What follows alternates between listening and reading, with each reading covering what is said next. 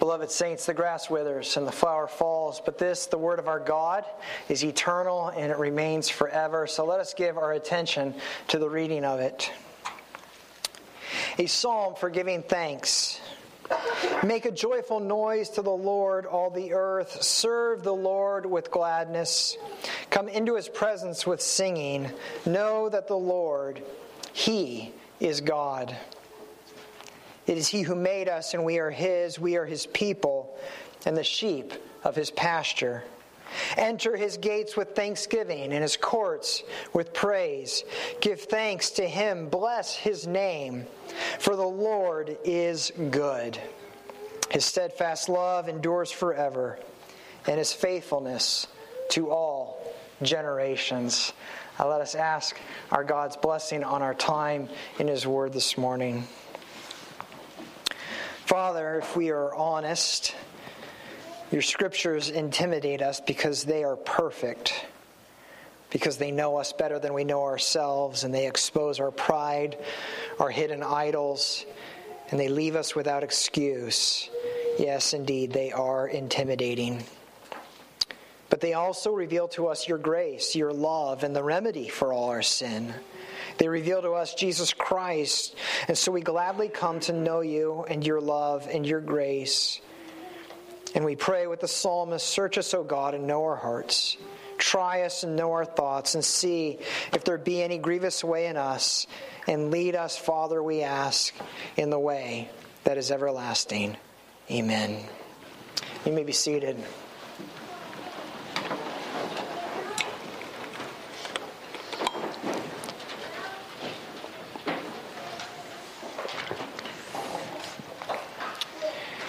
Years ago, a famous philosopher named Bob Dylan recorded a song, and the title was, "You Gotta Serve Somebody." It's an unpopular thought, really, when you think about it. His point is, you can't avoid serving someone. And we don't like that idea. We don't like the idea of serving, and we certainly don't like the idea of obligation to serve. We want to believe that we are free, that we are independent, and that we only serve if and when we decide to. Philosopher Dylan said that was a myth, that whether you realize it or not, everyone is serving someone. The only question is who, and is he worthy of your service? Now, whatever you think about Bob Dylan, on this point, he was right. We all serve someone. And the question is who? And the question is he worthy of your service? Because when one is worthy of your service, when someone is worthy of that devotion, service is not a burden, service is a privilege. The greater the leader, the greater the privilege. And there is no one greater, there is no one more worthy of your service than God. And so to be his people, called out of the world and into his kingdom, is the greatest privilege there is. And that privilege should lead us to praise. It should lead us to gratitude. And yes, it should lead us to service. And for the last several weeks, since we finished the Gospel of Luke, I've been going through some of the Psalms, and the last 7+ today's are known as the Royal Psalms. They are psalms about God as King and his rule over us. And Psalm 100, the one we are looking at this morning, concludes this section. And as it does so, it turns its focus off of the king and it turns it onto his people and what it means for us to belong to the King of Heaven and how we as his people are to respond. Now, the fact that God is king is not some interesting bit of trivia. It's important. It affects us. And it should change us, it should comfort us, and it should cause us to rejoice. My hope this morning as we open up Psalm 100, which is a short but profound psalm, my point is to drive home one point, and it's this.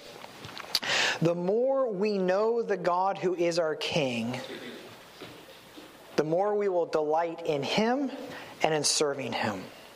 The more we know Him, the more we will love Him and love serving Him. It's really that simple, because He is worthy and He is good. Psalm 100 draws on these themes that we've been seeing over the last several weeks as we've learned about the King of Heaven. But it doesn't refer to the King. In Psalms 93 through 99, we have heard over and over, the King this, the King that, or the Lord reigns, or the Lord is King, and on and on. And in Psalm 100, we don't see that. Instead, what Psalm 100 does is it invokes the image of a shepherd so that we might realize what kind of king we have. We have a shepherd king. And that's going to be important for understanding who he is. And so I'd like to spend a little bit of time at the beginning this morning of looking at that imagery. And once we've done that, then we'll turn and ask, okay, so what then does it mean to be the people of the shepherd? What does it mean to be the sheep of his pasture? Because that is our identity. Because we are defined by who he is and what it means to be his people. That's a very, very important thing for us to understand. And once we've done that, finally, I'd like to look at the commands in our passage and see how we are to come into our shepherd king's presence. And I'm going to call that palace etiquette. What do we do when we enter into the heavenly courts, the royal palace? While these commands specifically shape our worship, they should also inform our whole lives, because it's only when we know who our God is that we can find joy and comfort in this life, and it's only then that we can learn true gratitude. So that's where we're headed as we look at this psalm. As I said, unlike the previous 7 royal psalms, Psalm 100 makes no mention of God being king, but it does mention his courts in verse 4. And this should be a familiar verse, because it's right there over our piano. We have it above there. All of the verses on our walls are key verses to help us understand who we are as a church, what we are doing here. The image of courts, entering into God's courts, is a royal image. This is not tennis courts. This is not courtrooms. This is palace courts. This is an audience with the king. But the image given here in verse 3 is that of a shepherd.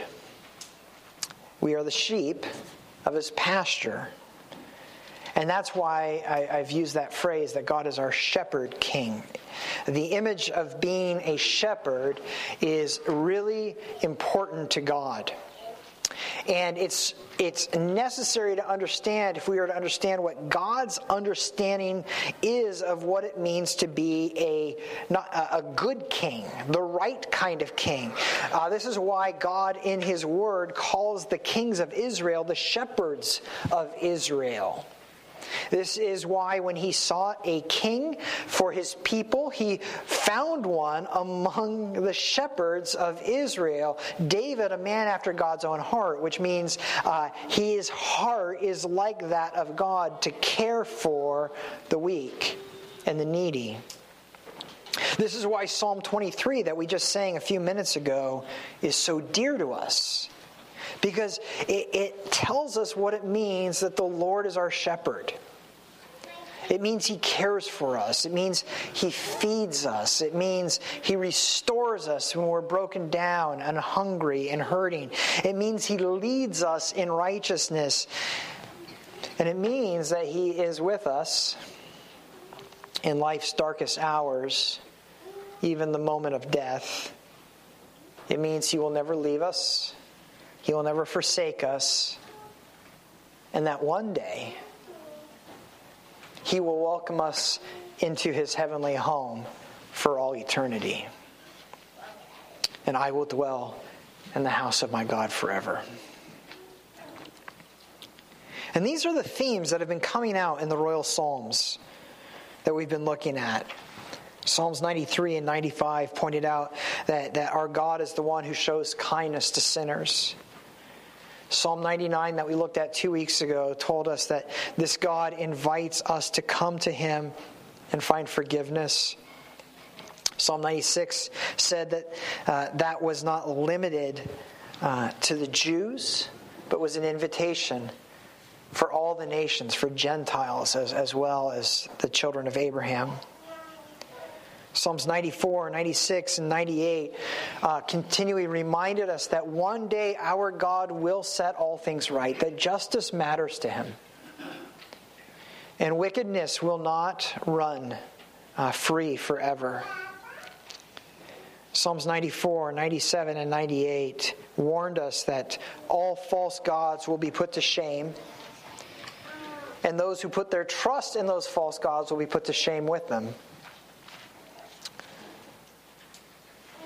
Our God is holy, our God is good, and our God is just. These are the themes that have come up over and over through these Psalms. And our Psalm 100, echoes all of these in verses 3 and 5 when it tells us, know the Lord our God, know that the Lord, he is God. In verse 5, know the Lord, he is good.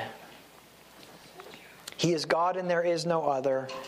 All false gods are the inventions of man, and so they can offer no hope, no peace, no comfort, no salvation, because there's only one who is full of steadfast love and mercy. There's only one who is eternal, whose faithfulness never fails.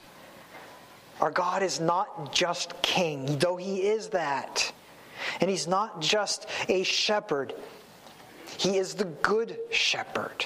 Verse 5. He is good.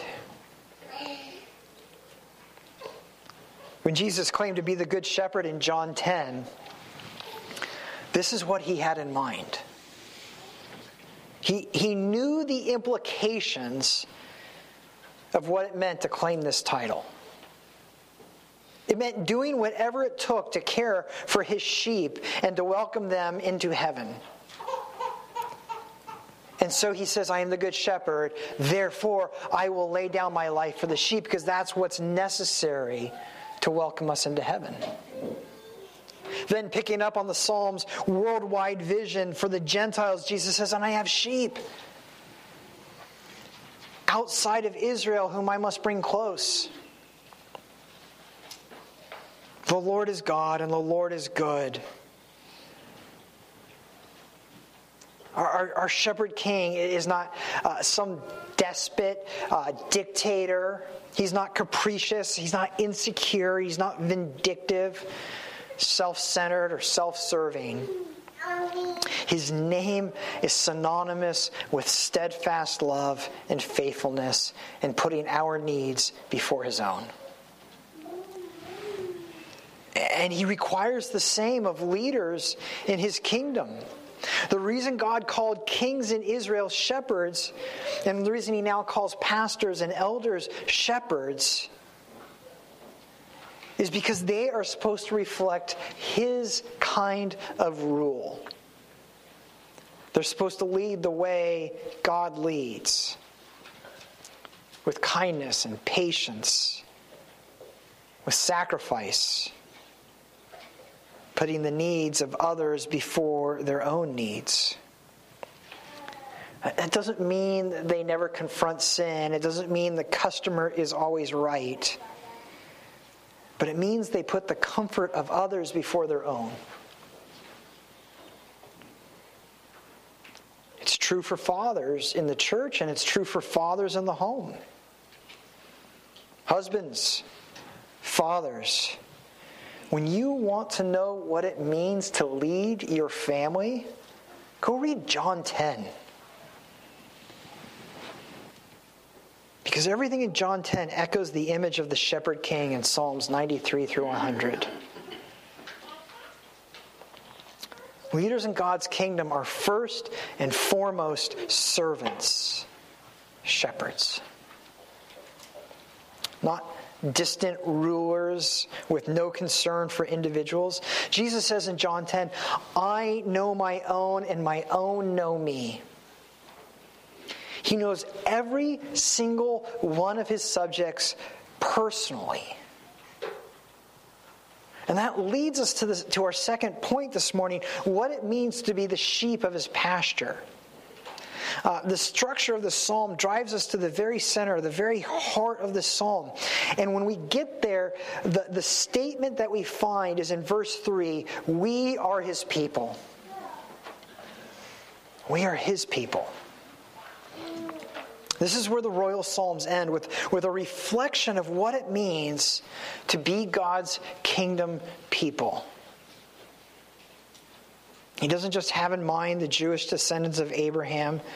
These psalms have been pressing the reality that God has always intended for his salvation to extend far beyond the borders of Israel to the very ends of the earth, and that all peoples would be invited to draw near and to call him Father. And that's what he means in verse 3 when he says that God made us and we are his people. It's not referring to the fact that he created us, though that is certainly true. That is certainly true, but that's not what he's referring to here. But that when he called Israel out of Egypt, he made them into a new people, into a new kingdom, a new creation. He called them out of the world to be his treasured possession.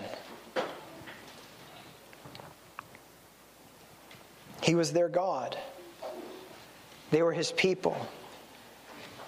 He was their shepherd, and they were his sheep. And like a shepherd, he led them through the wilderness as a shepherd leads a flock. Like that first hymn we opened with this morning. Savior, like a shepherd, lead us. And this, again, is the blessing that we have been invited into. This is how the Apostle John opens the Revelation. He praises God, saying, to him who loves us and has freed us from our sins by his blood, and made us a kingdom, priests to his God and Father. To him be glory and dominion forever and ever. If you have placed your faith in Jesus Christ, he is your king. You belong to him and not to the world. And that means you are a citizen of his kingdom, a kingdom which shall have no end. This is what our psalm confesses. This is what it means when it says, it is he who made us, we are his people, the sheep of his pasture. And to be a member, a citizen, a subject in that kingdom is not to be a nameless face in the crowd.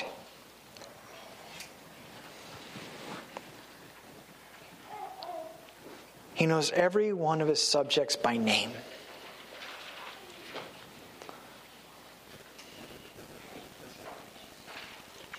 We see every election cycle candidates going into little diners and restaurants. What's your name? What are you from? What's your name? Where are you from? Could you imagine walking in and saying, Bill, how's the hip? You know me? Oh, yeah. I was praying for you this morning.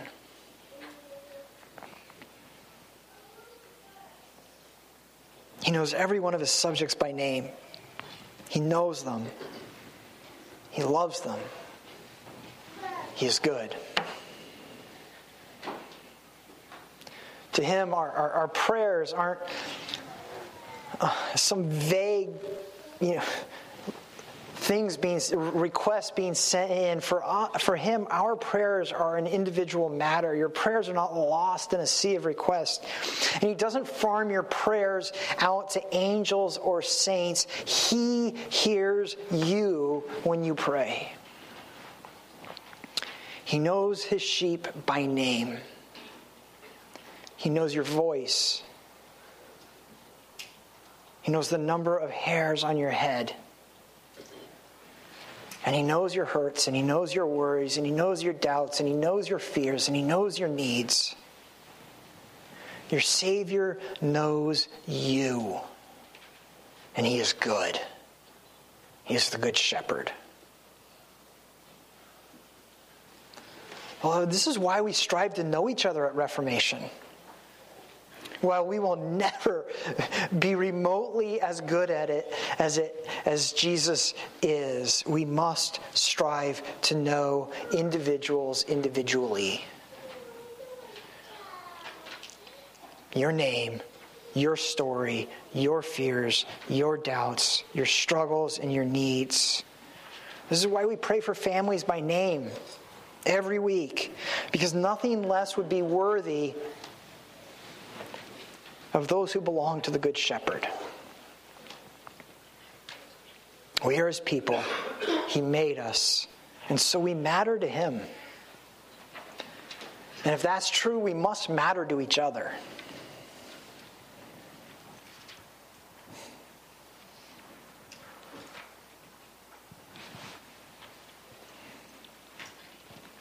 Well, we've seen the Shepherd King. He is God and He is good. We've looked at what it means to be His people, that we've been called out of the world and that we are known and we are loved. We want to spend our remaining time picking up on something that we saw in Psalm 99.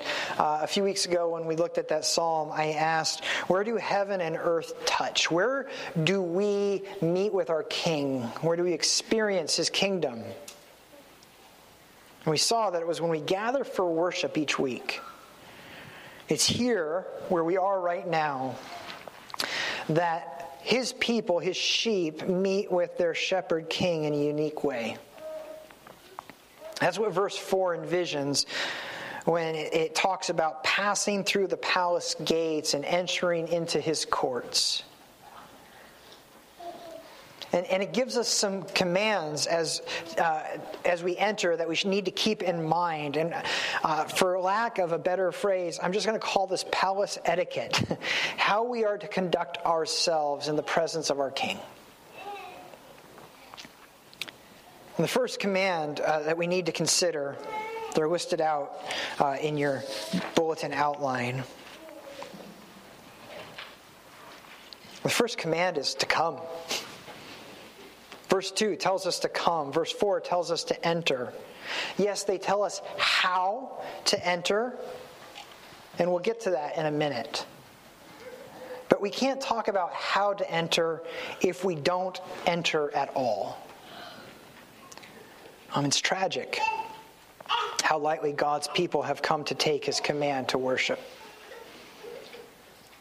God tells us in the book of Hebrews, let us consider how to stir up one another towards love and good works, not neglecting to meet together as is the habit of some, but encouraging one another, all the more as you see the day drawing near. Gathering for worship is not an option. It is a command. So why? Why do we take it so lightly? Why are we so willing to miss church? I think it's for two reasons. We don't believe that we are really coming to meet with God is the first reason. And the second is we don't remember how good He is. Let me put it this way. If Jesus bodily came to earth and you knew where He was going to be, would there be anything that could keep you from being there? And yet He meets with us every week. But we grow apathetic and we grow lazy and we forget that He is God and that He is good and that we are His people, the sheep of His pasture. Because if you believe that, if you truly believe it, what could possibly keep you from coming? Of course, if you're sick, it's courteous not to come and get others sick. Or If road conditions are bad and it's a safety issue, we get it. That's not what I'm talking about. I'm talking about the mindset that has captured God's people that is so completely contrary to what we hear in Psalm 100, where God's people have come to be indifferent about a royal invitation to enter into his courts and stand in his presence and enjoy his goodness. Indifferent. When the reality of what worship is truly grips you, how could you enter with anything but rejoicing, verse 1, singing, verse 2, or thanksgiving, verse 4? God has called you by name out of the world and into the kingdom of his beloved Son. He has forgiven your sins. He has washed away every impurity. He has put his name upon you, and he has told the devil that you are a brand plucked from the fire. He's told you to come and be reminded of his love for you. He has invited you to come and hear again the good news that first intoxicated your heart. Thanksgiving is the most obvious and natural disposition when you remember these things. Yes, worship is commanded, but that doesn't mean it's a burden. It is a privilege. And if that's not how you feel about worship,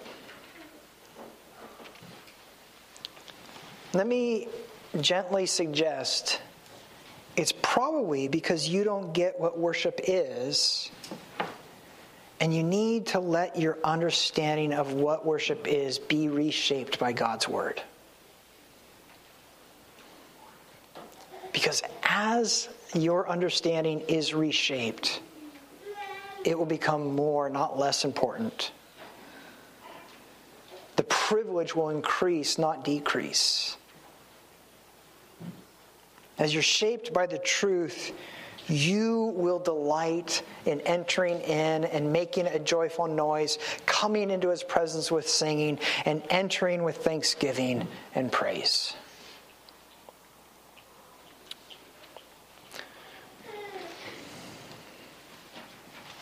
There are 7 commands in this psalm. In these short 5 verses, there are 7 commands.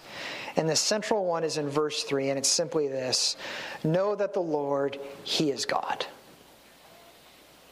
That controls everything. Everything else flows out of that. Everything you do flows out of what you believe about God. The Proverbs say, as a man believes in his heart, so he is. Everyone wants to grow. Everyone wants to mature. Everybody wants to change.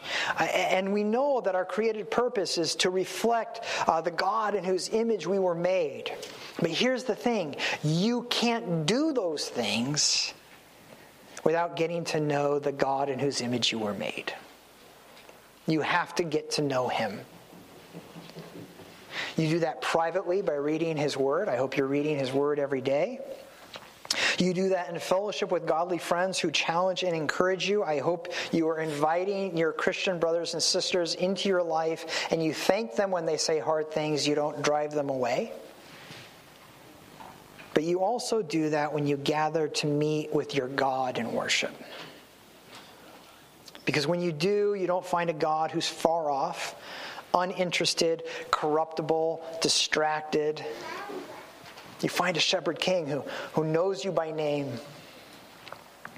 who's given you every spiritual blessing in the heavenly places, who's given you everything pertaining to life and godliness, whose steadfast love endures forever, his faithfulness to all generations. And the more you know him, the more you will trust him. And the more you trust him, the more you will find his peace. And the more you will become like him.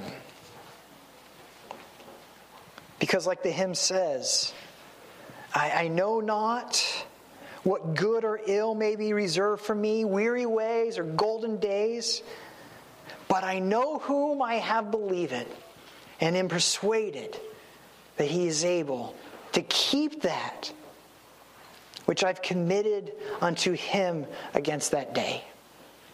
Where is your comfort for the days that lie ahead? In knowing what's going to happen or knowing whom you have believed and trusted. Confidence for tomorrow, confidence for today begins with knowing God. And that will lead you to, as verse 4 says, bless his name. We've already established that God knows your name. The question now is, do you know his?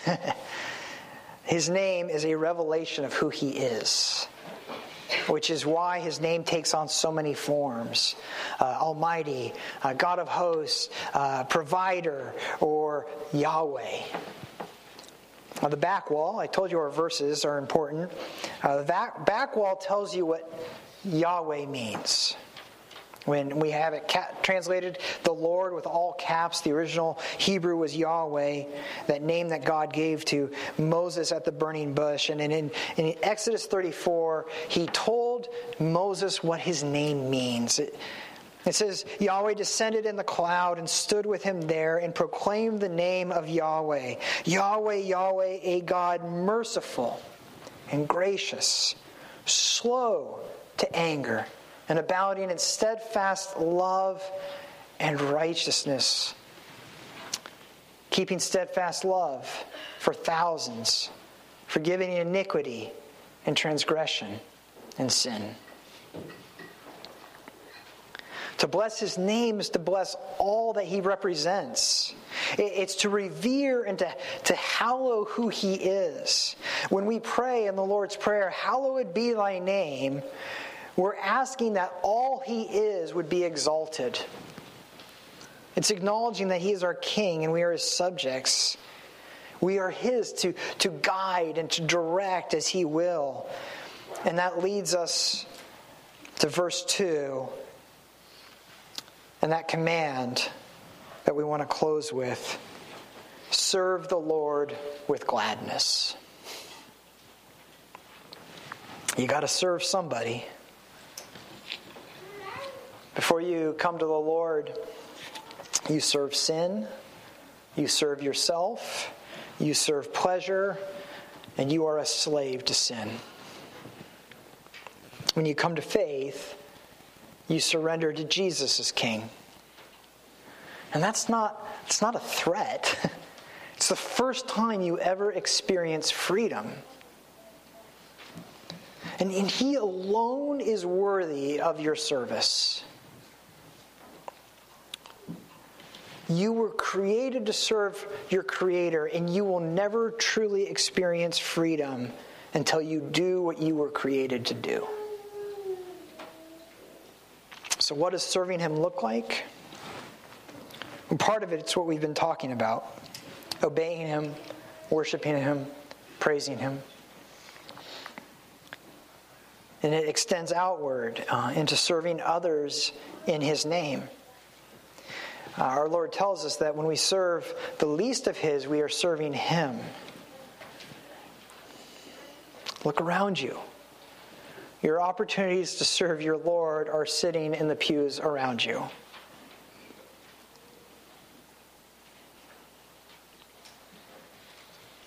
And if you want to know what service looks like, the Lord has left us the best possible picture we could ask for. Because on the table in front of us is bread and wine, remembering the last meal that our Lord shared with his disciples. And at that meal, he was not served, but he took the role of a servant. His disciples were the guests of honor, and he took the role of a table waiter. And he didn't see that as an insult. He took pleasure in serving those he loved. But his service wasn't done at that meal, because that meal itself was a picture of the greatest act of service still yet to come, when he would die on the cross to serve his sheep, so their sins might be forgiven, so that he could welcome them in to his heavenly home. That's what service looks like. That's how you have been loved. And he says, as I have loved you, so you ought to love one another. But we can't do it on our own. We cannot do it on our own strength. We need the strength of our shepherd king. And so he tells us that as surely as the bread and the wine enter into us, so that those who put their trust in him, he dwells within and he strengthens them. And so let us come to the table and let us remember his love. Let us come with gratitude and share a meal with our shepherd king. I'd like to ask Pastor Isaac and our elders to come forward that we might receive this gift this morning. Our Heavenly Father, our Savior, our Shepherd, our King, you are God and you are good. Hallowed be your name. We praise you for the privilege of being called into your presence, to enter your courts each week and to stand in your presence, to hear your word, your forgiveness, and to sing your praises. Teach us gratitude for this privilege so that we might sing with joy, that we might serve you with gladness, for you are our God and we are your people, the sheep of your pasture. You've called us out of the world to be your treasured possession. And so may your kingdom come. May your will be done forever and ever, we pray.